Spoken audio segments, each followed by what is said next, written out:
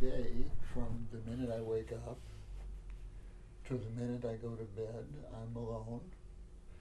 I talk with no one. I visit you a little bit. I talk to my wife on occasion and one or two friends on occasion. But I have absolutely nothing to attend to. There's no job that requires my attention whatsoever in any way. There's no planning that goes on. And it's extremely free.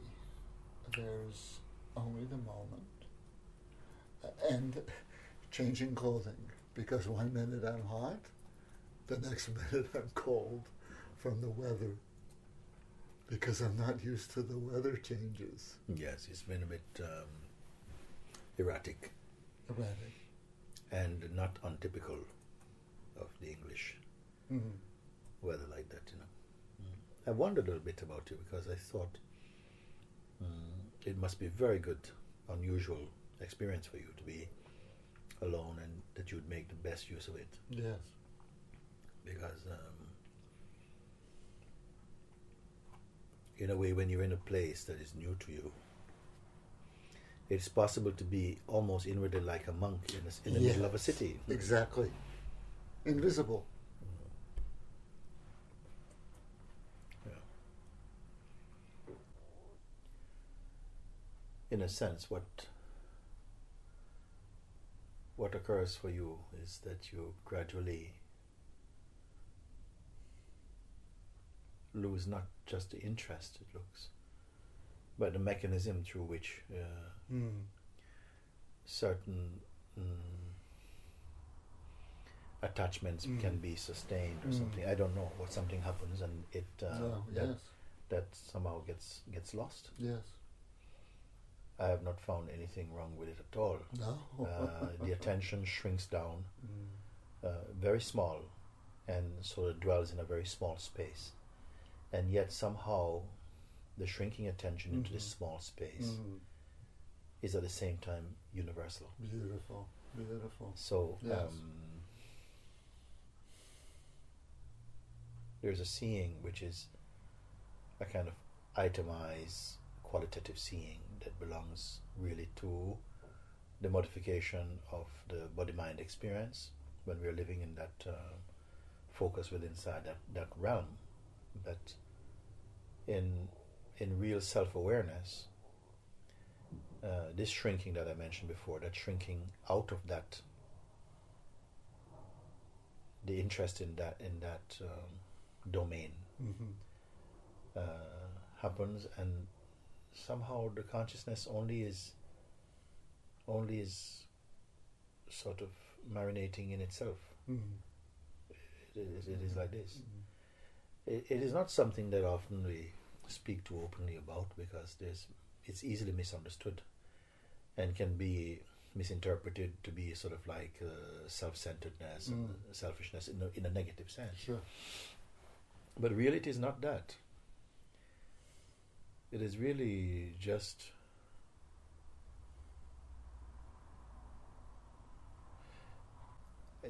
because as soon as consciousness opens up and the attention rushes out into the let's say outer world, so to speak, the world of names and forms and so on. Yes.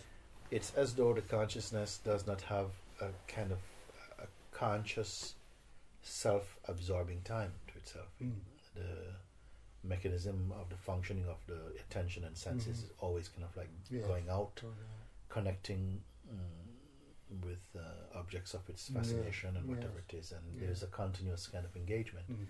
Myself, I was asking some friends, please observe and tell me, as soon as the waking state occurs, does one find that we are propelled into business through the attention? Is it always that as soon as the consciousness is available in the waking state, transacting, interacting, pursuing is an inevitable movement, or is it other than this? Yes. Is it that we're constantly at work, working away in the conscious time, in the time of consciousness? Are we constantly assessing life, moving on from one concept to another, one intention to another? Is there any rest? Mm-hmm. What is the experience of people? Yes. Because what has been discovered here is what really is does not undergo any strain or stress. Mm-hmm. At all. And it is not a part of that world. Mm-hmm. Yes. And yet the manifest world, the functioning of time, space, relationship, names and forms and all of this clearly has no other place to have come from except this. Mm-hmm. At the same time. Mm-hmm. Yet so absolutely immaculate and clear it is that this is. And there is no one being this. And this is the next point. There's nobody Mm-hmm. who has achieved this and is being Right, this. right. There's no one good enough to be this. No. And this is the mistake of the mind. Just it is recognized that this is really what is and what we truly are. And the dynamic functioning of life, time, space, is what we appear to be.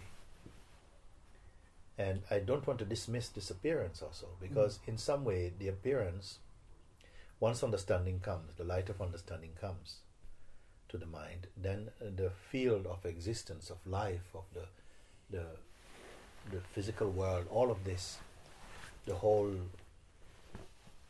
theater of the consciousness, is in a way to verify how deep the understanding has happened.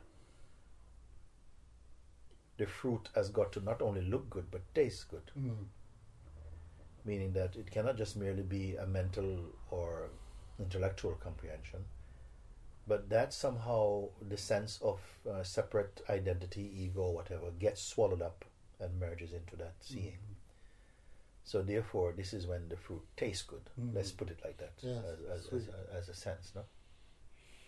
And then the seeing is clear. Only then is the seeing clear and complete.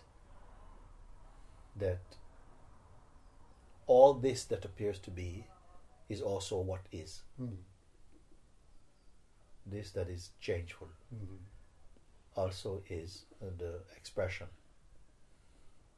of that which is unchanging. Yes.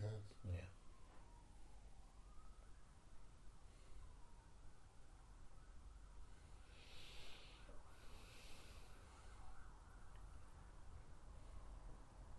You had used the phrase a couple times.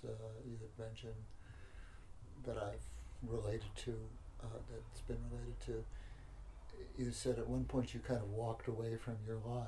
Yes, I walked out of my life. Yes, and this, my life has fallen away. I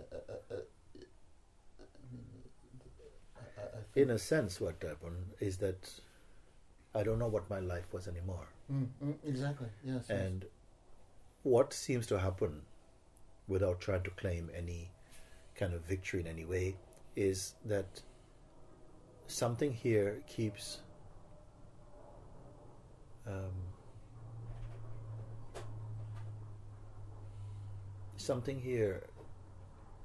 outgrowing itself in terms of any sort of apparent limitations. Mm-hmm. You know, of course there are limitations within the bodily Sure, experience. yeah, The sure, body sure. is limited, of course, no. Sure. But in terms of the sense of being hemmed in by thought, and what would constitute or create or support the sense of being bound or hemmed in by thought, it is somehow just cannot stand. It cannot stand somehow, you see. I don't see the basis for it standing.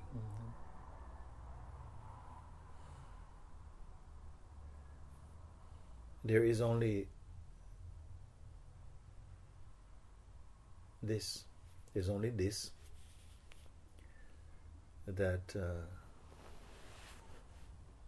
it has not been found another option or possibility of what this can be, but what it is right now. Okay. And everything else is coming out of consciousness. Everything else is coming out of that liquid consciousness, which all it is relative, all it is perceivable. And even the sense of one who is perceiving it, all of this, all of this is just the play of the consciousness. And it was right when Sri Bhagwan say that the experiencer and what is being experienced and the functioning of experiencing, they are all the same one play of consciousness. And somehow that insight, that knowledge was very helpful for becoming very clear that any aspect of the manifest world as it occurs to the consciousness that I am, all of them are held inside the realm of consciousness. And without the consciousness arising, there's no world, there's no duality, there's no division, separation, perception, there's no time, relation. So all of this, I cannot see it as just merely an accident. I don't see it as an accident. Sure. Don't see it like this is a fault in the universe. It is definitely, for my way of seeing, a mechanism that is a device of the Supreme in order to taste the experiencing, somehow. Otherwise it's not possible. So it is the same absolute principle, the Supreme Being, that manifests as a feeling of existence, as the feeling I exist, I am in the body. It is the same thing. The I am, I would say, is the earliest arising from that space. The earliest announcing of anything was that feeling I am, which is synonymous with consciousness. They are together going. And to be clear that I am is not, has never been, nor will it ever be a person. Right. It is just a consciousness. And it is very important for people to really contemplate these things, because the I has been given over to the person, to the personality, and in almost all cases we're referring to I as the body, as body and mind. So it takes contemplating, to sit with that and let it marinate completely, let the being join the understanding together to become one somehow.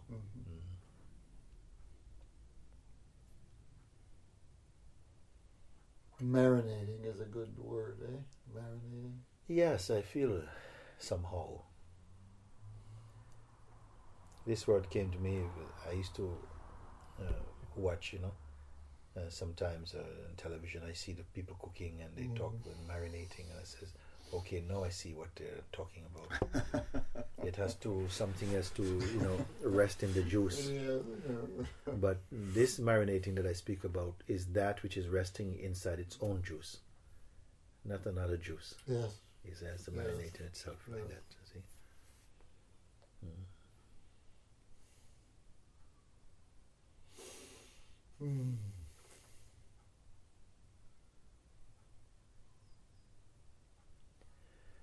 There is a point where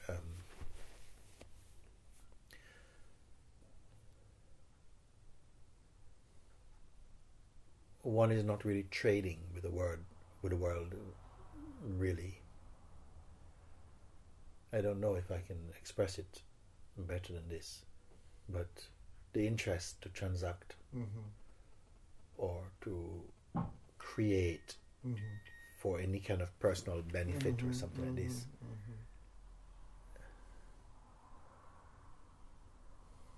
The whole sense of being is caught up in only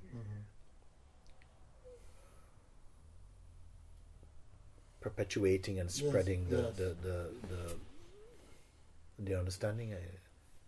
It's like that. Yes.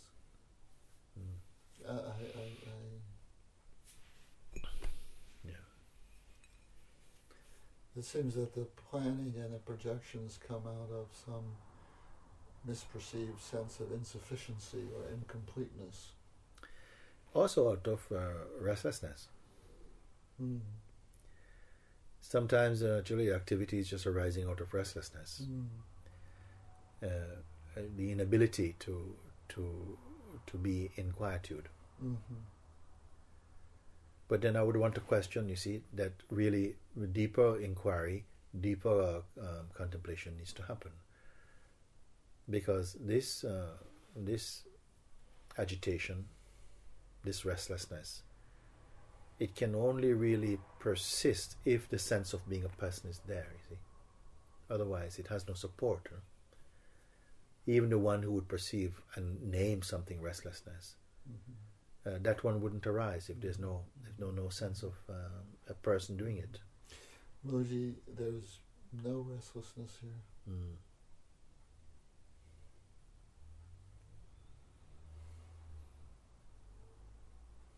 Peacefulness supreme. Momentarily, any movement can occur, Sure. but they cannot become residential, you see. Yeah, any movement. I like the way you always say that. Yeah, any movement can occur, can happen, no? And we must be completely at ease about that. And just like in nature, every movement is going to take place. Who keeps the record of them? You see. So here also, any movement may occur. If there isn't really a identity with them, if there isn't really the sense that there's something happening to me and it's stopping me from being what, and then it doesn't leave any footprint in the consciousness. It doesn't register itself. I've tried to point this out before, that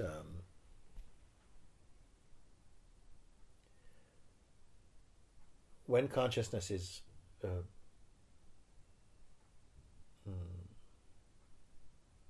present, the senses come into play. They're active, But is the very fact that they are merely active or operative mean that they are registering impressions? You see,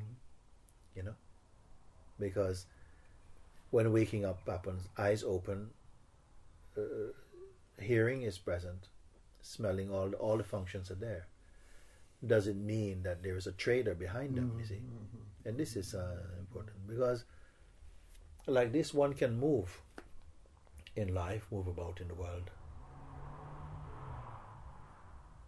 If you point the attention in any direction, then somehow it's as though something gets highlighted for a moment, that you can look at it with more focus.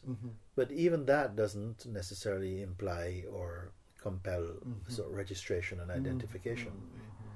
You can look very intimately at some object or thought without it leaving any smell on you. So what must be absent for that to happen? What must be absent for perception of the manifest world and of thought, feeling, time, and so on? What must happen that perception of that world can take place without embedding any memory, any seed inside the consciousness? It must be an absence of identification. You always use that term, unassociated beingness. Yes. Which is unassociated, Yes. non-engaged. And I say this because it seems as though there is a misunderstanding in the minds of some people that what I'm speaking about means almost like a non-perceiving.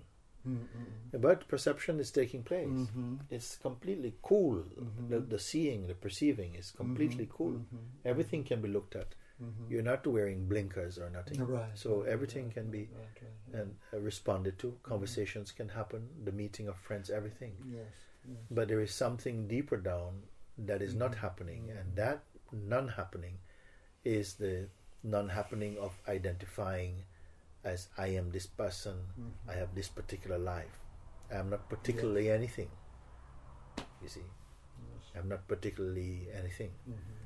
So this base of nothingness, underlying the whole spectrum of perceiving, and this is the beauty, in fact, of what you call the liberated mind or the natural mind. We can use the word natural mind. Natural mind, yes.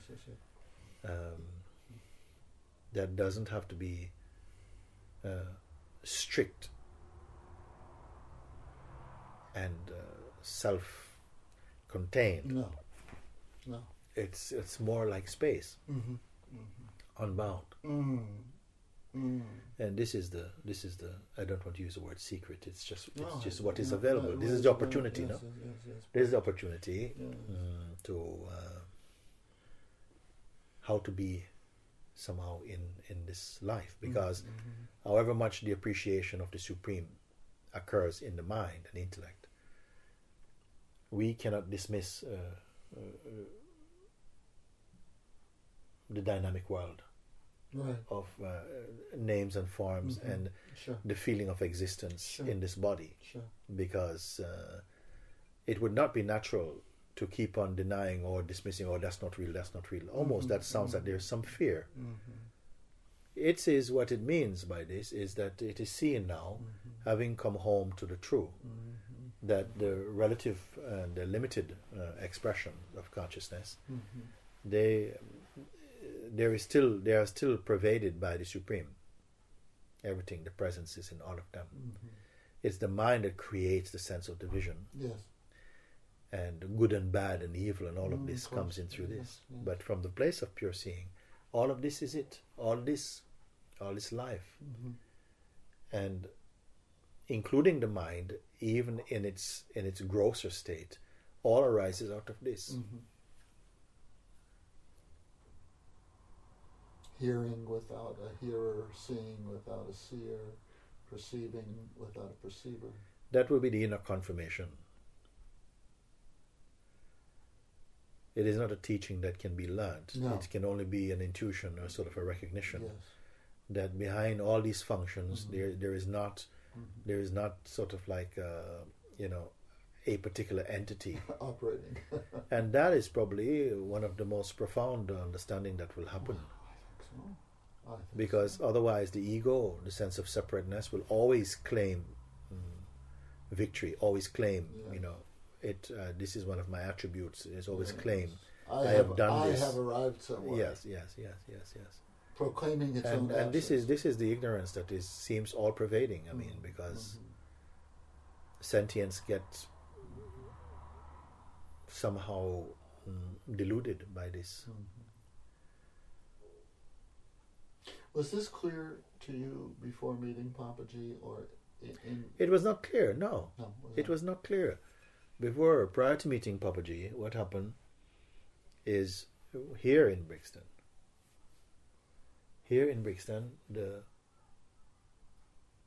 An experience arose. In that experience, it was clear. The first experience was that this feeling of I was very small, and it didn't have any power.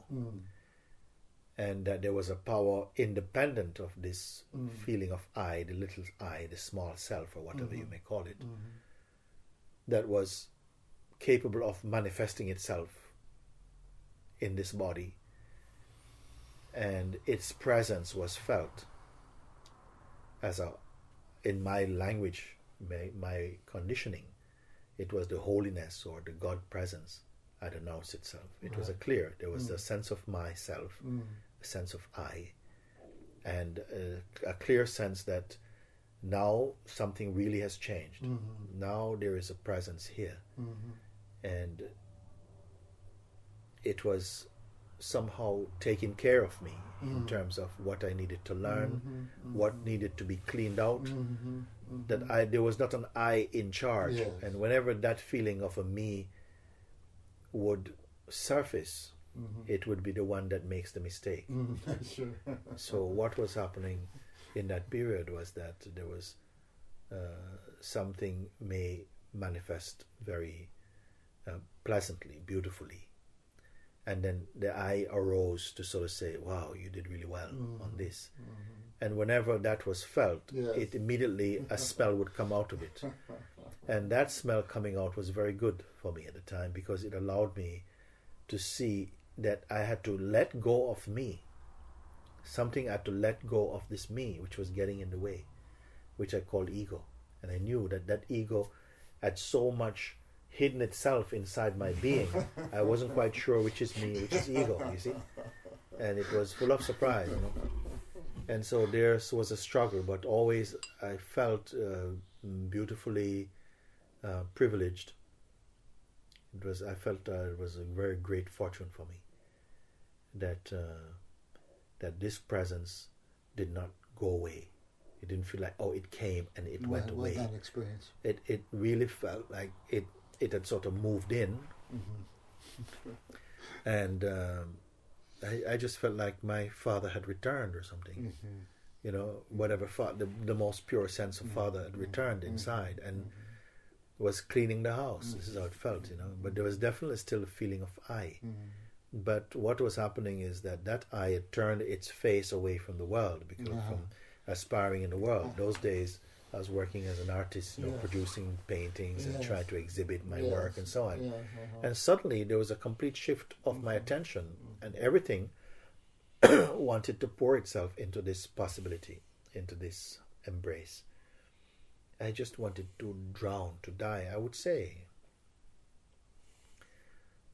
if you require anything of me, the little that I can do, if anything at all, then I'm saying yes. I'm saying yes. If you test me, you know I will fail. I have no power by myself. Sure. Your power alone is power. Yes. You see, my power is arrogance. Yes. And so this was the sort of relationship I had with that feeling.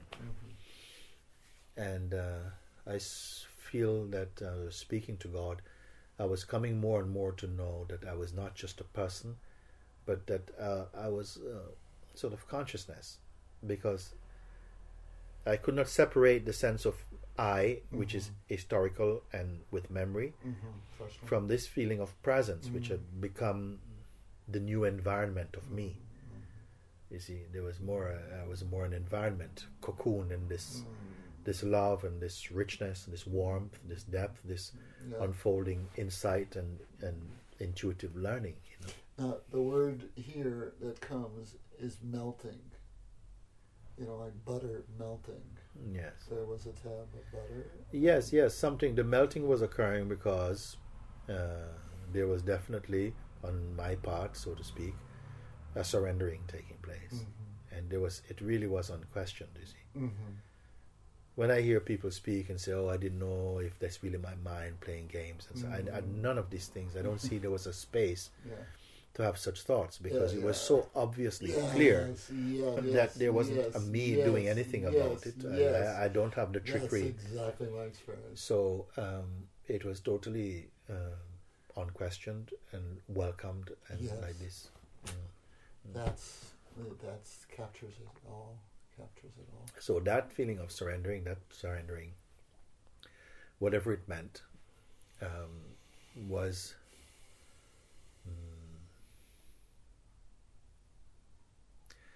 the sense of my undoing. I'm being undone somehow. And this is a good word. And the feeling. Undoing is a very good phrase, eh? Yes, and the feeling that there was more a sort of presence replacing the sort of like the bodily me. The bodily me was being replaced by presence, you see. So that's really started in 1987, and it culminated in 1993. I went to India. And not with anything. I just wanted to go to Sri Ramakrishna's place, because that was one of the books I started one of the few books. reading. Yes, because I didn't read books. Even now, I am not so inclined to read books at all. You know? But in those days, definitely, I had not read. It was not an appeal for me.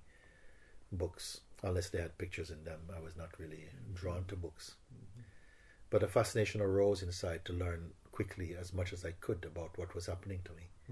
That was also going on, and I came across this book of Sri Ramakrishna, and it became my second Bible in a way. I read it. I didn't want to come to the end of it. It was so rich. Yeah. So when the opportunity came to go to India, through the grace of my sister, actually, she gave me money to go, and I had not any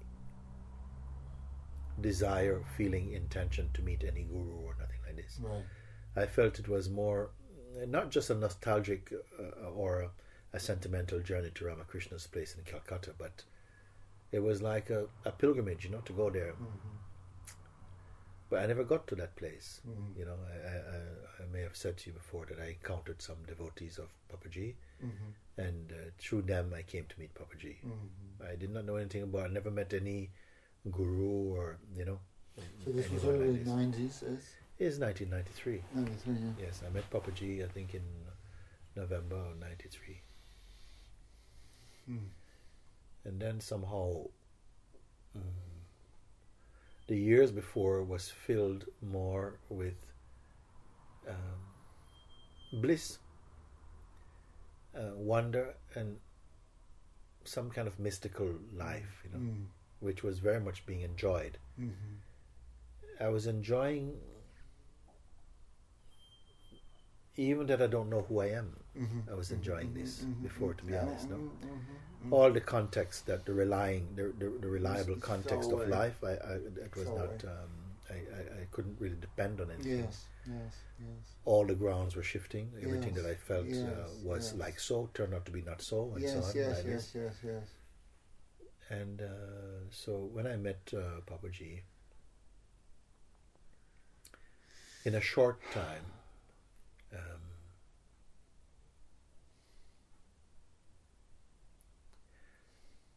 I came to recognize through his teachings and his pointings that he was not pointing somewhere else. Mm-hmm. He was not pointing above, or Right. you see, he was kind of telling you this is your own self, you know. And that message began to open up somehow inside, and it became more and more clear Yes. that there was no landing place. There was no special Location. place No that could location. be found, and so this changed, this addition to the feeling of great bliss and joy became emptiness. Emptiness was becoming something more pronounced. And I cannot say the emptiness is different from the love or the bliss somehow, you know. But in that moment, it was felt to be different. You know, kind of felt like it was without content. But in the feeling and the recognition of that emptiness, there was something that you would not imagine emptiness would contain. I still can't find a word for it. No words. There was something that emptiness contained something. That is not what you would think if you just heard the word. It's not just space. Sure. It is something. Maybe it is love.